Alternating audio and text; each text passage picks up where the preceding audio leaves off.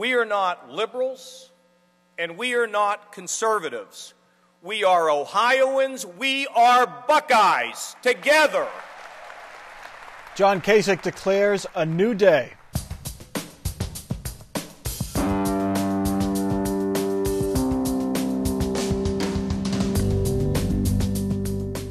From the Battelle studio at WOSU at COSI, this is Columbus on the Record. Joining Mike Thompson this week, Karen Kassler, State House Bureau Chief for Ohio Public Radio and TV. Julie Carr-Smythe, State House Correspondent for the Associated Press. Terry Casey, Republican strategist, and Sandy Tice, Democratic strategist. Ohio's 69th governor says put on a seatbelt and get ready for an exciting time. John Kasich took the oaths of office this week, one at midnight, the second at noon on his first day in office. The new governor humbly thanked his family and his friends. He praised God, and he says his inauguration is our inauguration. I want everyone to understand that I hope you can realize we accept this responsibility together. I have a sense that across Ohio, people know we have a challenge. So today we're all inaugurated into a better day. The new governor vowed not to cater to special interest, his own self-interest, only to be a good public servant. My only purpose, my only passion in all of this has been to lift Ohio, to make us competitive again, and to create jobs for our families, because when our families have jobs, they have hope, they have dreams, and they have strength. Karen Kassler, this was our first look at John Kasich as governor. What did you think of his speech in his first day? I think his speech, we weren't ever going to get any major policy points here. I don't think we were going to get a big layout of how he was going to plug this $8 billion to $10 billion hole in the budget. I think what he was trying to do was to set a tone and kind of start a little bit of an inspiration here. He knows he's got a lot of work ahead of him. He knows it's going to be challenging. He knows there are going to be a lot of things that are not going to be very fun about this budget. And that's why you kept hearing these things about teamwork and working together. You're all inaugurated. I think the idea was to bring everybody on board with this project that he's got to get done that is not going to be easy to do. And on the evening of the inaugural, he had the Senate Democrat leader get up on the stage and say very nice things about working together. And then Wednesday he went up to Detroit, had the president of Ohio State, the president of the University of Toledo. So clearly jobs is the number one thing he's working on. And in between that, he did have a legislative luncheon where he met with the House leaders and the Senate leaders and actually all the lawmakers in the State House and talked a little bit more about the budget and a little bit more about the idea of teamwork and working together. Sandy? Go ahead, Julie. I was just going to say, interestingly, at that luncheon, one of the Republican leaders, the new Senate President, Tom Niehaus, did stand up and tell his members, you know, we don't have to buy all this hook, line, and sinker. We need to be our own branch of government, and we saw a little bit of that with Ted Strickland as he tried to coordinate with House Democrats, and it didn't always work. And it'll be interesting to watch the Republicans in the legislature work with Kasich. Sandy, do you think that how long will the honeymoon last, if there is even a honeymoon? I don't think there's going to be much of a honeymoon, and I think Karen's right about trying to set a tone. I think part of that was because one of his first famous comments after the election was to get on the bus or you'll get run over by the bus, and a lot of people thought that that was a little too much chutzpah on steroids for a guy who didn't get 50% of the vote. Well, Sandy, the last time we were together at this table, you predicted Strickland was going to win by 4. You were wrong on that, and I was at the luncheon where he said about getting on the bus. That message was aimed at the lobbyists, and some of these greedy lobbyists who only look at being pigs at the trough and saying you aren't going to be able to get what you want because we don't have the money. I think it was aimed at a broader audience than that. He'd got a lot of grief over it, and I think particularly in this economic climate, everybody needs to put their thinking caps on and work together. And I do think that I've heard him say it now in at least 3 different places in different ways. He's not backing off his very strong message to those. He said it again yesterday in his health care announcement that basically the advocates for health care also need to understand. But he did open that event, interestingly enough, by saying, you know, I know I've been tough on special interests, but special interests do have their role. So I think he's beginning, even within a few days in office, to realize that. And across the country, 2 famous names, Jerry Brown in California, Andrew Cuomo in New York, both of them started out their governorships being pretty clear in terms there's got to be cuts. In fact, New York, no tax increases. Public employees can't expect to get a better deal than what the taxpayers are getting. So it isn't just in Ohio, it's across the nation, and some top Democrat names that are saying it's a different day. And unlike the federal government, state government doesn't have a printing press where they can just run up the deficits. Carte blanche, trillions of dollars has happened at the national level. Terry, I want to ask you, we heard it several times during the campaign where he referred to state employees as folks who are eating at the public trough. Yet his cabinet members, the budget for this cabinet is lower than what Ted Strickland had, but all of his top advisors are making six figures. Some of those pay levels have increased by 25, even 40%. How do you reconcile the public trough comments with those salaries? Well, in some cases, to recruit people and keep people and work them the way you're going to work them, because these aren't people who are going to work a normal 40-hour day, you've got to pay them more. And one of the things in the cabinet, I thought the Dispatch did a very good job last Friday in noting significantly how far ahead Kasich is in naming his cabinet, getting them in place. And I think right now there's a couple more still to be announced, but he's got 23 of the 24 in place. And most governors in the past have never even been close to that. But if you're going to get good people and keep them, you've got to pay some competitive wages. I don't buy it that his overall staff salary is going to be lower. One of the famous things we've seen other governors do is hide people in agencies. And you'll remember when Dick Celeste was governor, he was bragging about how small the size of his payroll was. And then over time, the reporter started finding people who were really working for the governor's office at the Department of Development or over at ODOT or in some other agency. Under the Kasich plan, there's one legal counsel. I don't believe that. I don't believe the governor of the seventh largest state can get by with one legal counsel.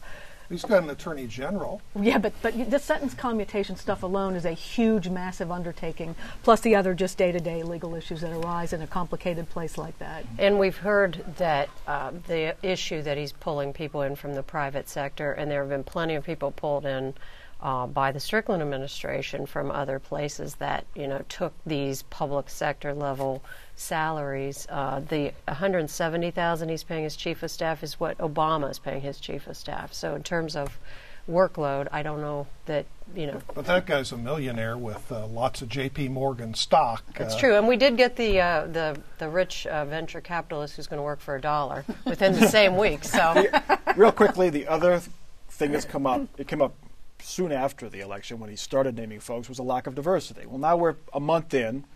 Most of the cabinet positions are filled. Still not one person of color in this administration at a top level. Well, part of it depends on how you define diversity. I mean, his chief of staff is woman. You look at some of the different members, the chairman of the inaugural committee. There's like four women if you count Mary Taylor. Well, but there's, part of it is, do you establish quotas and pick people based on that, or do you look for the best qualified people? And the other reality is there are a number of people that they talked to about cabinet positions who said, hey, I'm making 2 to 3 times as much at this law firm, this private sector. I like you, but I can't afford to take the pay cut. The Inspector General purge, if you will, half of the people who worked in that office got let go by the new Inspector General. What's going on there? It's very unusual that office is supposed to be insulated from these kind of political shifts. It's not like these other agencies where you see a lot of goodbye letters and hello letters this week.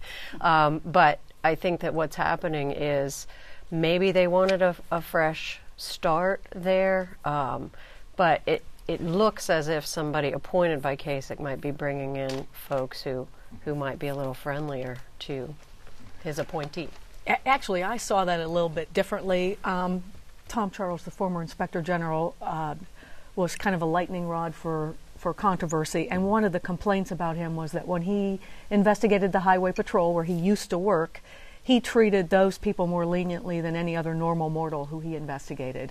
And I think this new guy didn't want to deal with any of that baggage, and I'm sure in the process he swept out some good people, but the fact that John Kasich seemed to have been caught by surprise by that, and so did Tom Charles, I thought was a good sign that maybe we're not going to have to deal with those controversies in the future. And the Inspector General is independent. He's independent, He's appointed by the governor, but after that, he's on his own. Yeah. Okay. Let's get to our next topic. In the wake of last week's Tucson, Arizona shootings, Governor Kasich and other lawmakers from Ohio joined calls for greater civility in politics. Kasich told lawmakers they must work together for the good of the state. Democrats said, sure thing, but let's see details of the state budget first. Sandy, how would you rate the civility level of politics here in Ohio? I think it's pretty bad. It's always been bad because you have two parties who are adversarials. Every now and then, though, there have been catastrophes in Ohio, like the home state savings crisis, where the two parties have worked together and really done good things for the people. You don't see that very often anymore. And I was pretty surprised by people who blame Sarah Palin for what happened. This guy's clearly mentally ill. The law doesn't like crazy people. The budget doesn't like them either. But I think all these metaphors, these military metaphors and stuff, are kind of ridiculous, and they should stop. I'm going to have to partly agree with Sandy on that, but I did want to bring along, this is a Barra Coast soap that I used as a prop back in October when I did debate with Chris Redfern, and that was after he had his little potty mouth thing with the F-bomb on TV. But Chris Redfern on Wednesday, he opens up with an email to raise money, nastily attacking Kasich. He took his oath in the dark of the night, and he's going to cut this, he's going to do this, he's going to do that. I mean, it was a real vicious attack thing, but somebody ought to explain to Chris Redfern that the media doesn't take him very serious on some of these over-the-top things. But he should have listened to President Obama and what he said on the very same day about we need more civility. It was a great speech. It really was. Yes. It was healing. Where is the top so we don't go over it? I mean, a fundraising letter to Democrats on the day that your opposing party inaugurates their governor is a great, if you're raising money, that's a great opportunity. Well, but at least if you're going to put out an email, tell the facts and don't get so nasty and over the top. Those facts, Terry. We're looking for civility, not facts. One step at a time. I think you've seen the line be crossed in advertising. I mean, if you look at some of the legislative nasty campaigns that we've had, taking personal issues and using them against people, divorces and children and misinformation, untruths. I think, for me as a journalist, those are the areas where it's just unacceptable. Well, and how much money did we see being spent by both parties in this last election campaign on ads that people kept saying they didn't like, that they thought were too negative? But negative ads win elections. That's why they're on the air. If they didn't win elections, they wouldn't be wasting their money this way. Well, in some cases they don't work. I mean, Ted Strickland started the night of the primary in May with negative ads for a couple months. It didn't really move and didn't help him that much. It moved the numbers, Terry. Oh, did it? Yes, okay. it did. Well, wait a minute. I'm sorry. Did Strickland win or did Kasich But I mean, there was a wider gap. Yeah. Oh. But anyway, if he had gone perhaps positive after going negative, it might have helped. I think Sharon Engel in Nevada, that negative ad probably didn't help her, where she portrayed immigrants as thugs, and that didn't help. But we haven't seen those types of ads here as much as we've seen them in other states, correct? Or am I being naive? I think Julie's right. We've seen them in the legislative races, and the mail is where it really gets outrageous. Yeah. The mail is really over the top, but I did a program on Inauguration Day with Paul Beck, respected OSU professor, and he correctly made the point when we were doing the show. You go back to 1800, Jefferson versus Adams. I mean, it was really tough. So there's some degree of American tradition that people are not shy in what they say, but the public's pretty good at sorting it out. And now it spreads so fast, too. I mean, you can send an email to somebody, and you get it, and suddenly it's blown up all over the place. And whether it's true or not sometimes doesn't seem to matter. You saw that with the Ted Williams video. I mean, it's aside from politics, but stuff just spreads. The homeless person who had the great voice, it just spreads like wildfire. You didn't have Fox News on Adams versus Jefferson back then. Which side were they on at that? Well, or CNBC. I'm sure Oberman and whoever would have things to say. All right. Let's get to our third topic. One of the first things the Republican Ohio House did was to propose a bill to do away with the state's estate tax. That's the tax that affects larger estates, ones that total at least $338,000 and above. Heirs must pay about a 7% tax, but here's the rub. 80% of the revenue generated by this tax goes to local governments, and that amounts to about $231 million. Julie Carr-Smythe, how many Ohioans are paying this tax? It's not a whole lot, is it? It isn't. It's a small fraction. I don't have the exact number, but I think that it is a teeny bit of the budget. Maybe, is it 2%, something like that? But I think in Ohio, the general fund of the state, it's $60 million out of basically $50 billion. And sadly, on the inheritance tax, it's not really distributed equally because some suburbs, like Upper Arlington, they don't even use it for general operations because it fluctuates so much. And more people are discovering they can get around the estate tax if you do proper planning and or you move to Florida. And that's one of the reasons why they want to repeal it. It's not really distributed very fairly around Ohio, and it's so a lot of townships, communities, they use it for one-time capital purposes because they can't depend on it year to year. And the flip side, though, is you don't find a lot of studies really bearing out the Republican point of view that it drives people out of the state. We've been looking at it a lot this week, and there isn't really good research that is showing a mass exodus of people because of the estate tax, which has been sort of what the proponents say. So I think that these two sides of it will be the issue probably at the State House. But my sense is, an early prediction, I mean, the estate tax is going to be gone, and part of it is wealthy people, when they move to Florida, they move to another state. They don't fill out a census form and said, I left the state because of this, but there's a lot of people who've been big contributors in this community afraid to spend too much time here and or write too many charitable contributions because they're afraid it'll be used against them to say, well, you really haven't left the state, you're really back here, and they don't want to get hit with the taxes. Wouldn't they go to Florida anyway? Well, they can be in Florida, but it's how much time you spend there, and then they look at, do you still have business interests? Are you making charitable contributions? It's a thing that's sent people out of Ohio. We talked to a tax attorney who said that he hasn't seen the exodus among his clients. And he says actually that he has clients that have two homes, one in Florida, one here in Ohio, and they're not even moving their residency to Florida to escape the estate tax. Well, the Buckeye Institute is a conservative think tank. You would think it would be part of the Republican apparatus. And they've come out and said, all we're going to see is, they call this rearranging the decks on the Titanic. If you're going to take away this revenue from local government's going to find a way to get more revenue from their local people. And that's why we have a high ranking in that Tax Foundation study. Our state taxes are pretty good, but when you add our overall tax burden in, it's high. And wouldn't we just be doing the same thing? Wouldn't we be raising? If we reform collective bargaining and some of the other onuses put on local governments, like the mayor of Cleveland's excited because Kasich wants to do some things to make it easier for Cleveland to contract with suburbs, collaborate, save money on some services. But isn't that kind of what you're talking about, Sandy, this idea of cut it at the state level, it trickles down to the local level? We keep hearing local communities talk about that. That's a real danger here, that yes, you can cut the state budget this way, but then local communities are going to have to raise taxes on their people at the local level. And to hear that from the Buckeye Institute, I thought was pretty telling. Does it really just affect the affluent? I mean, if say you have a $250,000 home and it's paid off when you die, and you have $100,000 in a 401k, you're at that $340,000 level, and your taxes start kicking in there.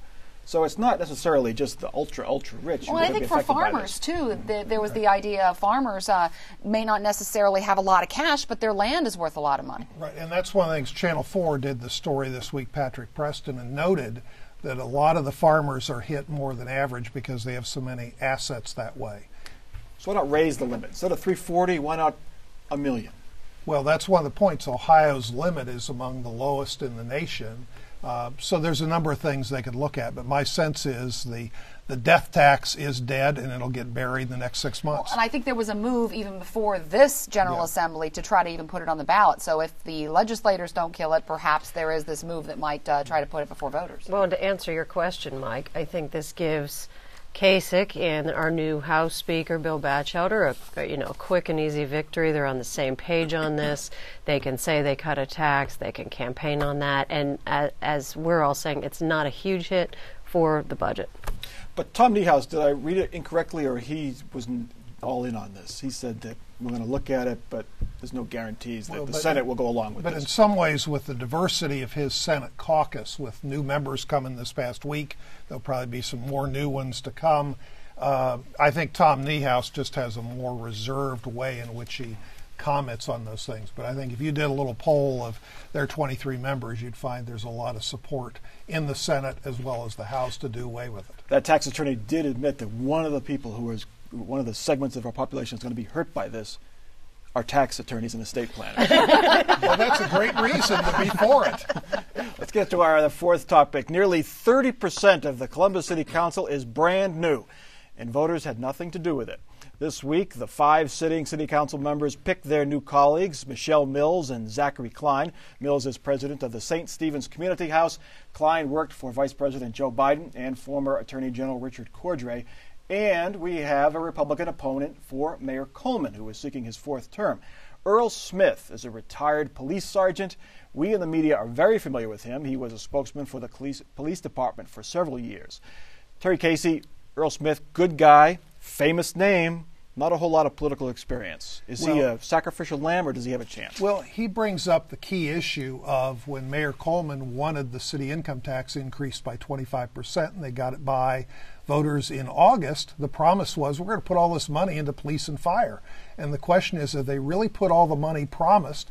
Have they made the other reforms? So clearly people are concerned about crime in this community, and Mayor Coleman still loves to spend $3.5 million out on the east side for this housing bailout project. There's a lot of things that they've been spending money on that's different than the basics of arresting the crooks, putting out the fires, patching the streets, and picking up the trash. And people think you ought to focus first and foremost on the basics. Coleman hasn't always been focused that way. No other Republicans. Jeanette Bradley her name always comes up as a possible person to run against Mayor Coleman. I think you were right. He is the sacrificial lamb. You're going to have a civil campaign. I don't think there's a Won't that be nice? I mean, they've actually said nice things about each other right out of the box. I mean, I don't know where he stands on the income tax hike. We haven't asked him yet, but as a member of the police department, you had to figure he was in favor of raising the income tax, and that could have been a very defining issue for Republicans. But the whole police thing, I mean, this drop program is going to play out in this coming year, and people are going to say, who dreamed up this drop program? Because it's going to be very expensive to the taxpayers. It's going to be very difficult in terms of getting all the police that we need to replace them. There's really some problems in police and fire. If you don't believe me, ask the FOP president, because they feel they've been shortchanged. Their name was used to pass the tax hike, but they don't feel they've really got the share of the money has not been put into that area. Right, and I do think Terry's right that probably as a person positioned within the safety forces, that's a good person to run against really any mayor, because they're going to have that intimate knowledge of one of the things that it's a hot button with everyone. I just remember sitting at a Columbus Metropolitan Club forum with Buck Reinhardt, and he was predicting, somebody actually asked him, is there ever going to be a Republican mayor of Columbus again? And he said no. So I just keep thinking back to that, going, what chances does Earl Smith have? But then again, Buck Reinhardt could be wrong. Who knows? So what are the chances, Terry, of the Republicans ever getting back in the mayor's office? I remember in 1971, Tom Moody ran against Mayor Sensenbrenner, and Sensenbrenner had been in for 14 years, and people viewed him as unbeatable. But Tom Moody won by about 900 votes. Now, it was helped because 1971, I'm dating myself, and I was very young then. That was the year, the first time 18-year-olds got to vote, and that very much helped things. And a lot of people on campus were kind of tired of Sensenbrenner and some of the City Hall things. But change happens. I mean, who would have believed Barack Obama would be elected president? Everyone thought it was going to be Hillary. And who would believe we'd have had the big Republican sweep we had in 2010? So you're here to support a 4% win by Earl. Well, I think Earl Smith would be happy with 1%. Is that your prediction? A win is a win, and whether it's 2% or 20%, I'd rather be on the winning side than the losing side. There were rumors that you were going to run. Rumors that I was going to run? They were not that desperate, but I do live in Columbus. Were you ever asked? People have mentioned it, and then I say, I thought you were my friend. Well, Michael Daniels, who was a candidate for city council, he's on our panel here, and he didn't make it because of the appointees. But anyway, that's a topic for another day. Let's get to our final off-the-record parting shots. Sandy Teich, you're up first. New Speaker Bill Batchelder is going to show his independent streak and his pro-consumer side, and he is going to persuade the House to pass legislation to finally close the payday lending loophole. Ohio voters, by a vote of 2-1, margin of 2-1, wanted payday lenders out of the state, and they wormed their way back into the loophole. Bill doesn't like it, and he's going to try to close it. Terry. In today's dispatch, they had a good article on state government looking at privatizing. It's not going to happen everywhere, whether it's liquor department or the turnpike, but I think you're going to see a lot more of it. Part of it's going to depend on, right now the market's not been good because Wall Street's been a little pressured, but I think you're going to see a lot more pressure to privatize or the unions to come in with ways to innovate and save money. Julie. Evidence-based model of education is on its way out. We'll see a bill roll out and be debated at the State House that gets rid of a lot of the mandates that Strickland brought in. And Karen. Handgun checks. Background checks for handgun sales in Ohio were up 65% the Monday after the Arizona shootings. That with the bill, along with guns and bars, I think you're going to see a lot more gun-related kinds of things coming up in this legislature. Okay. One more. My final thought. Other finalists for Columbus City Council didn't make it. Kevin Boyce, who withdrew. School board member Shauna Gibbs, outgoing state reps Marion Harris and Dan Stewart, and our own Michael Daniels. That would have made a heck of an election, don't you think? Like a good panel. Yeah. That is Columbus on the Record for this week. Please check us out online. We're on Facebook. We're on Twitter. You can connect to all of that at our website, wosu.org, where you can get streaming video of each and every one of our shows. So for our crew here at WOSU at COSI and for our panel, I'm Mike Thompson. Have a good week.